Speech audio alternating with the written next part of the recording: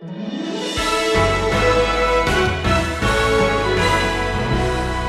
bride ain't going to say, I'll call him Frank, Henry. It really doesn't matter. Let's get this over with and let's get out there. No, it's got to be right. It's either Richard or it's Robert. You get the name right. The Apostle Peter said, there is no other name under heaven given among men whereby you must be saved. It is that name, verse 10 of that chapter. And that name is Jesus Christ. You got to get that name right. I take Jesus Christ. No other will do. I will become the bride of this one and this one only.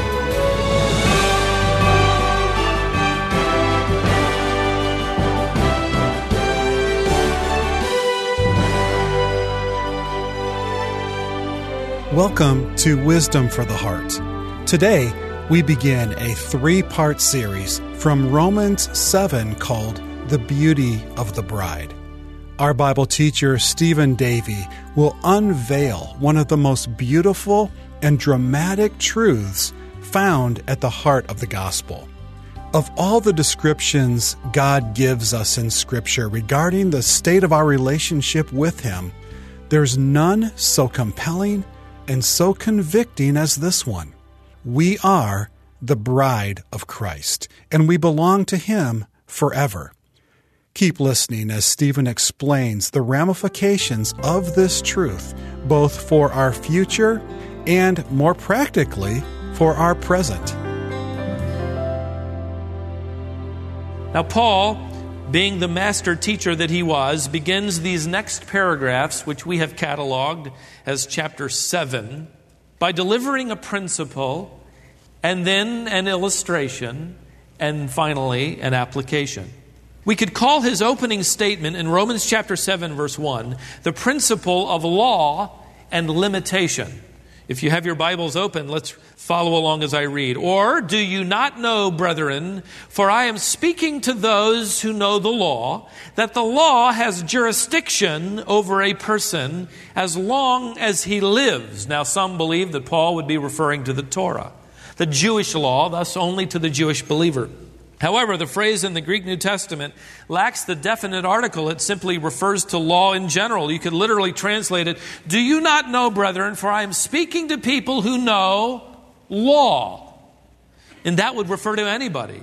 Anybody old enough to understand law, both natural and prescribed. Paul is speaking about law in general. He assumes that every Roman, every Greek, every Jew, every Gentile would have an intuitive understanding of this law in general. Paul is asking then a rhetorical question. You do know, don't you, about law? And you do know, don't you, that law has jurisdiction only over those who are alive. In other words, you do not take corpses to court. You do not fine people for their parking tickets if they are deceased. You do not bring someone before a judge and jury if they have died. The law's jurisdiction against that individual has been broken by their death. Think of Lee Harvey Oswald, the one accused of assassinating President John F. Kennedy. He was never brought to trial because shortly before his trial, he himself was assassinated, murdered before his trial began. And that ended the inquiry, at least as far as Lee Harvey Oswald was concerned. Why? Because he was dead. The limitation of the law is that it can only enforce, it can only monitor, it can only denounce, it can only instruct and convict and sentence and condemn those who are alive. The jurisdiction of law, its influence, its sway, its power, its verdict is against those who are living. And Paul knows, he assumes that everybody, anywhere in the world, as he begins to teach these new principles, understands that intuitively. Then he gives the illustration of marriage and covenant. Look at verse 2. He says, the married woman is bound by law to her husband while he is living. But if the husband dies, she is released from the law concerning her husband. Now, of all of the illustrations he could have used to prove the limitation of law, I would not have expected him to use this illustration. I find it absolutely fascinating that Paul, under the directive of the Holy Spirit, chooses this illustration. The married woman is bound by law to her husband while he is living. But if her husband dies, she's released from the law concerning the husband. Here's what's so amazing to me about the principle in this following illustration. Paul is still speaking rhetorically. He is speaking with the assumption that his audience agrees with the biblical teaching of the permanence of marriage. In fact, here's the startling point.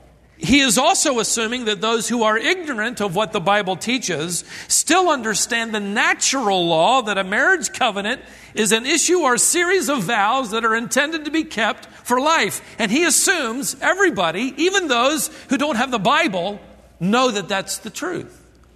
You do know, don't you, that law loses its jurisdiction over those who've died? And let me illustrate it by telling you what you know, don't you?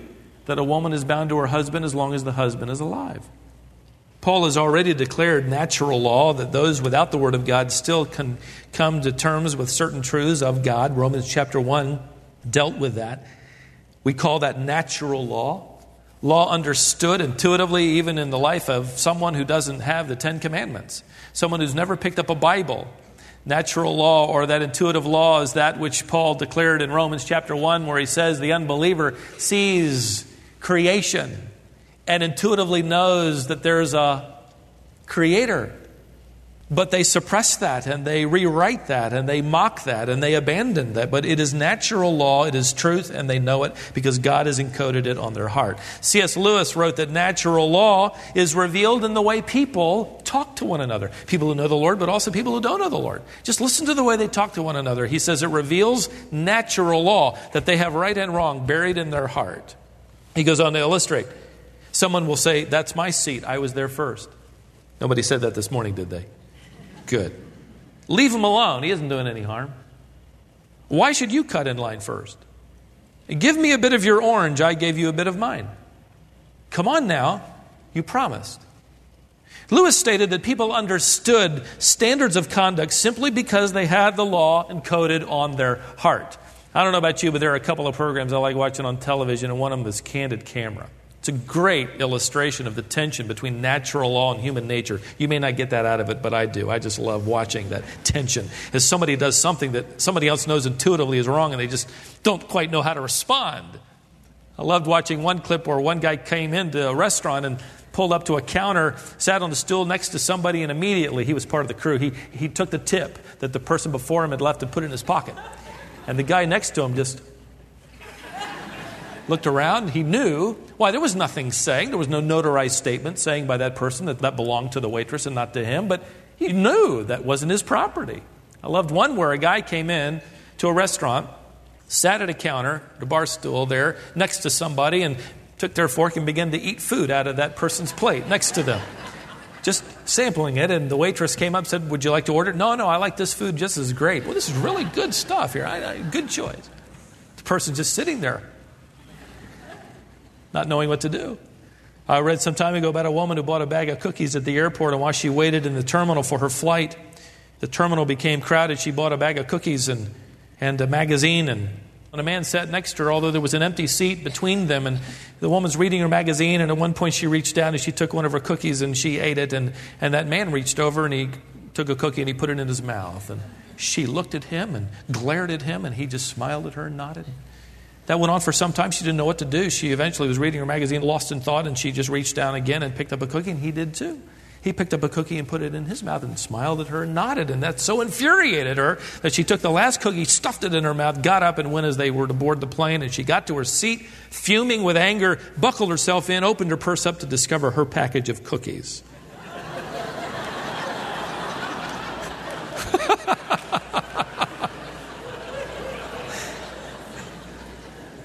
Now, what had made her so angry? And what had made him so nice? Well, she thought from her perspective that he was a thief. He had violated her rights. He was taking property that belonged to her, and she was rightfully angry. He, on the other hand, was exercising kindness and patience toward a woman who had evidently lost her mind. Nodding at her. both exercised compliance to natural law. And that is a gift from God. It brings about civility and order. It stamps upon our hearts that which we know is right and that which we know is wrong, that which is a violation and that which is right and holy. In the book of Romans, Paul never condemns the unbeliever for not knowing the law. He condemns them for knowing it intuitively and saying, we're not going to believe it. We came from something other than a creator. Now, Paul is assuming that everybody anywhere in the world understands the natural principle of law, that marriage is a binding covenant. You make a series of promises and you keep them for life. Whether you're a believer or an unbeliever, Paul understands that everyone will have that embedded in their hearts. Somebody might say, well, look, Paul lived in a different era. Paul lived, he's in the village. That wasn't very sophisticated. The metropolis is vastly different from that, and things are different now. Well, all you have to do is be a student of history, even a slight student, and you'll discover the truth is far different. The Jewish society during the days of Paul was awash with broken vows. Women were, for the most part, unprotected, beasts of burden. They were easily discarded. The rabbis of Paul's day had taken Moses' declaration that allowed for divorce on the grounds of adultery, that Paul will clarify in 1 Corinthians 7, that abandonment in adultery can break permanently the wedding vow. But they'd taken that, and they had made hay with that. So when Moses said that a man who marries a wife, takes a wife to himself, discovers in her uncleanness, he can put her away. That uncleanness, by conservative commentaries and even the study of the word etymologically, knows it's adultery, it's sexual immorality. But they had taken the word uncleanness and made it anything they wanted. One rabbi taught that uncleanness could be anything displeasing to her husband. Rabbi Hillel, the famous rabbi, taught that a wife was even unclean, considered to be so if she spoiled her husband's dinner or put too much salt in it. Talking with men on the streets, saying something against her mother-in-law, those were unclean things. He could put her away. Another famous rabbi, Akiba, even insisted that if a man found a woman who was prettier than his wife, the latter became unclean in his eyes. He could divorce her, send her out, and marry the prettier one. When Paul wrote, I know that you know that isn't right, he assumed everybody knew it, even though that Jewish community was living vastly different in their morals and standards. The pagan Greek world was not any better. In fact, it was more corrupt. Prostitution and homosexuality, lesbianism, pedophilia, they were all accepted, and they were acceptable to that society in the Greek world. Most of the emperors were bisexual. Even in Greek society in Paul's day, heterosexuality was considered prudish and for the weak-minded. Wives were simply taken to bear legitimate heirs to the family name and fortune. Demosthenes, an orator from Athens, wrote these words, we have prostitutes for pleasure, we have concubines for daily cohabitation, and we take wives to bear legitimate children and guard the household affairs. So when Paul wrote this, assuming the Roman knew it, even though they lived vastly differently than this, he said, I know you know it's true, that what you're doing is wrong. You go into the Roman world itself, and marriage was just as corrupted there. Jerome, an ancient writer, tells of one Roman woman who married her 23rd husband, and she was his 21st wife. They said that in Roman days, during the days of Paul, women dated the years of their calendar by the names of their husbands. Marriage in Roman times was, one author said, nothing more than serial adultery or legalized prostitution. One Roman writer named Juvenal wrote that women had vacated their homes and flitted from one marriage to another, wearing out their bridal veils. So when Paul wrote, I know you know it's true that a man and a woman belong to one another for life, that was radical news to his world. It was as radical to Athens in the first century as it is today in America in the 21st century. It's still revolutionary. But he assumed they knew, and he assumes we know this, what we call self-evident truths, that a covenant of marriage lasts for life. He isn't attempting to deal with other issues as he will deal later in the epistles as those exceptions. But he goes on to add another self-evident truth. Look at the next verse, verse 3. Then let's add to that, if while her husband is living, she's joined to another man, she shall be called an adulteress. But if her husband dies, she is freed from the law, so that she is not an adulteress, though she is joined to another man. See, Paul's point in this passage is not necessarily to declare the parameters and the guidelines for marriage, divorce, and remarriage. He is simply saying that apart from what we know to be those exceptions to the marriage covenant, brought about by sinful man, God intends marriage to be for life.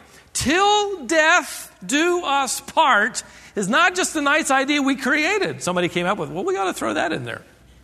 That's God's idea. That's God's design. That is His ideal. And that is stamped on the heart of anybody, anywhere, at any time in the world. Have you noticed how unbelievers treat the vows similarly to the believer? I've never met, and I've seen a number of weddings, and I've been to weddings between unbelievers. I've never seen a fellow come to that part till death do us part and say, that's just for Christians. We can leave that part out. I've never seen an unbeliever who's a bride say, when it comes time to hear him give his vows, we can get to that part about till death do us part. And it really doesn't matter if he leaves me after 20 years for somebody younger. I'll get the best I can out of him for these 20 years. We don't have to say that. No, we're going to say that. Why? Where'd they come up with the idea? It is the natural law of God encoded in their hearts. He assumed everybody understood it. They might deny it, they might refute it, but they know intuitively that marriage covenants are set aside after death. So let me, just for the sake of this paragraph, let me review. The principle is this. Law has jurisdiction upon only those who are alive. That's the principle. The illustration. The covenant of marriage is binding and active only as the spouse is alive. And the application, we are bound to the law as long as we are alive. And that's where he's really driving, and that's the real problem. We've got a real problem, ladies and gentlemen. We are bound, married to the law, as long as we are alive. There's no hope. Because the law is inanimate. It cannot die. That means it's going to go on and on and on. Will never be released. Something, someone, somebody has to die to release us from that bond so we could be free, in his analogy, to remarry. Somebody has. That's the solution in verse 4 in his application. Look there. Therefore, my brethren, you also were made to die to the law through the body of Christ, that you might be joined or married to another, to him who was raised from the dead. This is a wonderful point. The law doesn't die. You do. In Christ, you died.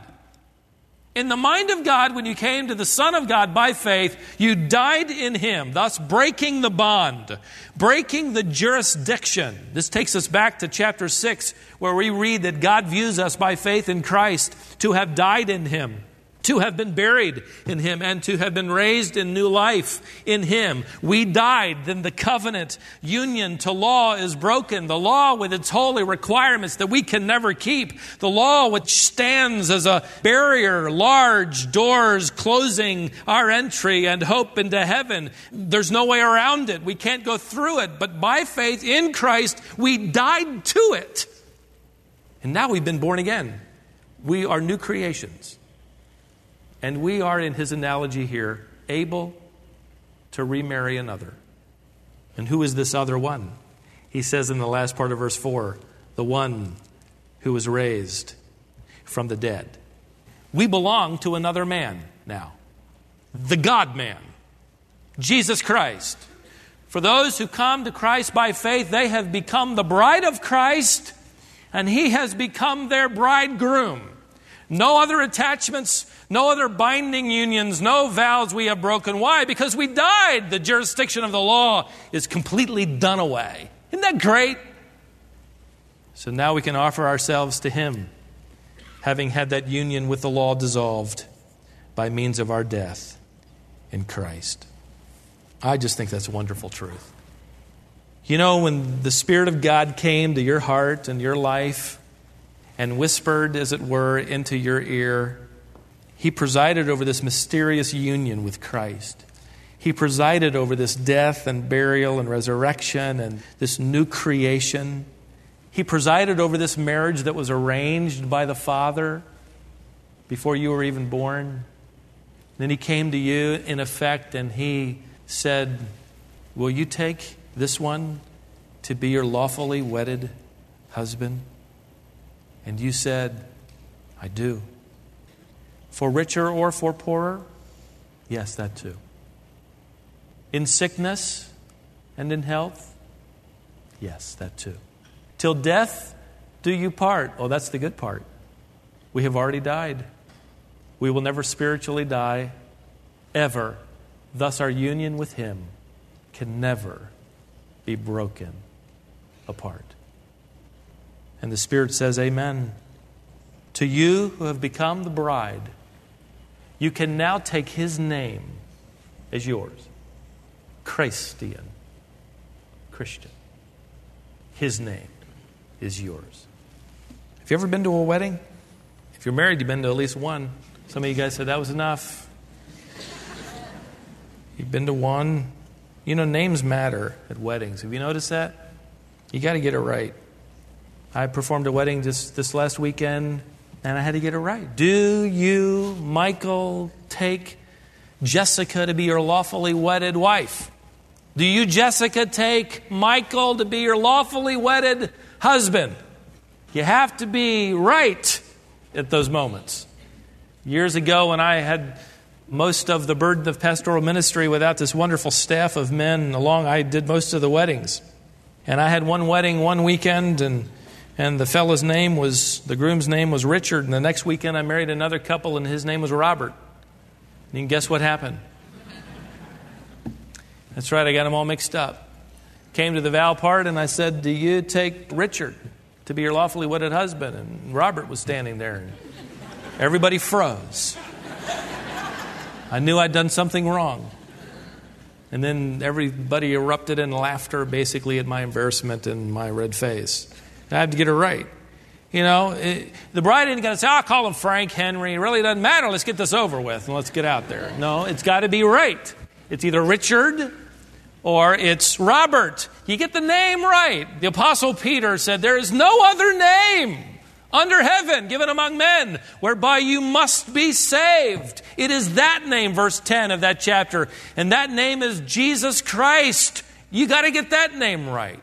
I take Jesus Christ to be my husband. No other will do.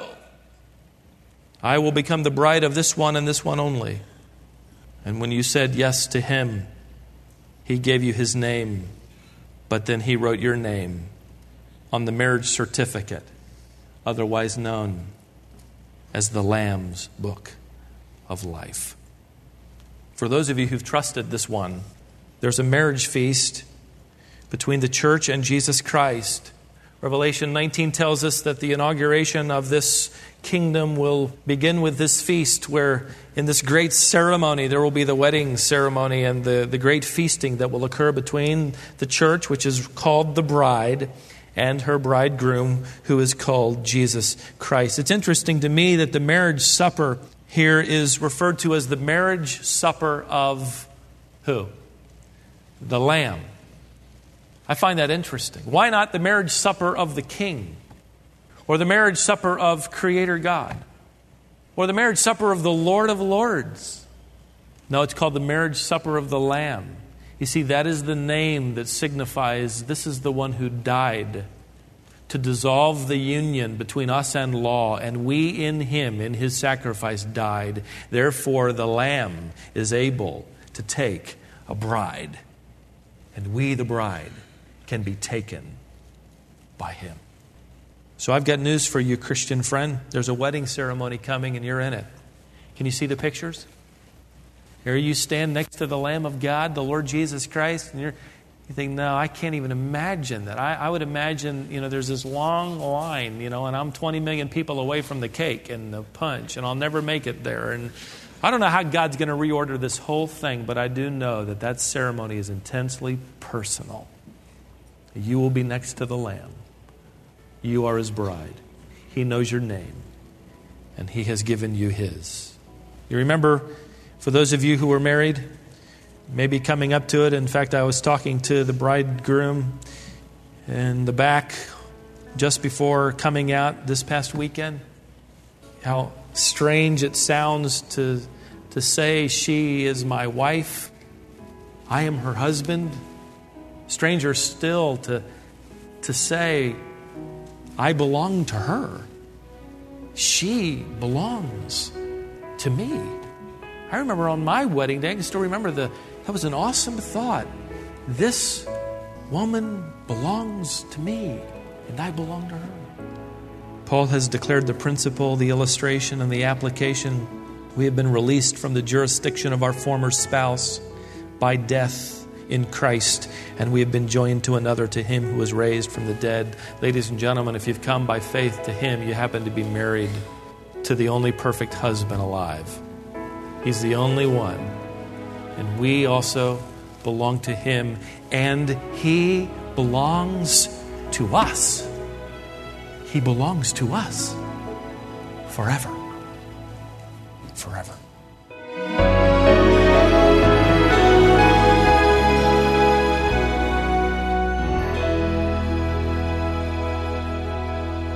Isn't that an amazingly wonderful truth for today? Each of us who are Christians have been united with Christ. We belong to Him, and He belongs to us forever. Thanks for joining us today. We're glad you found Wisdom for the Heart, the Bible teaching ministry of Stephen Davey. Today's message is called The New Marriage, and it comes from the series entitled The Beauty of the Bride. If you missed a portion of today's broadcast and would like to listen to all of it, it's posted to our website, wisdomonline.org. You might want to send this message to a friend or family member who would benefit from hearing it. You can do that as well. When you get to our website, you'll discover that the complete archive of Stephen's Bible teaching ministry is posted there. Every message has an audio file that you can listen to and a full manuscript that you can read if you prefer. The archive of Stephen's teaching is available on that site free of charge, and you can access it anytime at wisdomonline.org. If you haven't already, I encourage you to install our app to your phone so that you can quickly and easily access all of our Bible-based resources.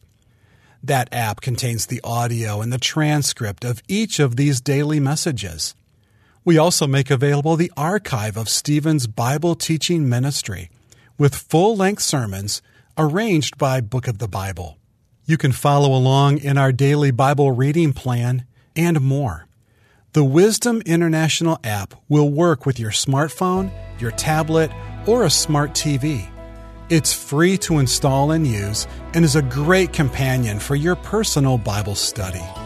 If you have a comment, a question, or would like more information, you can send us an email if you address it to info@wisdomonline.org.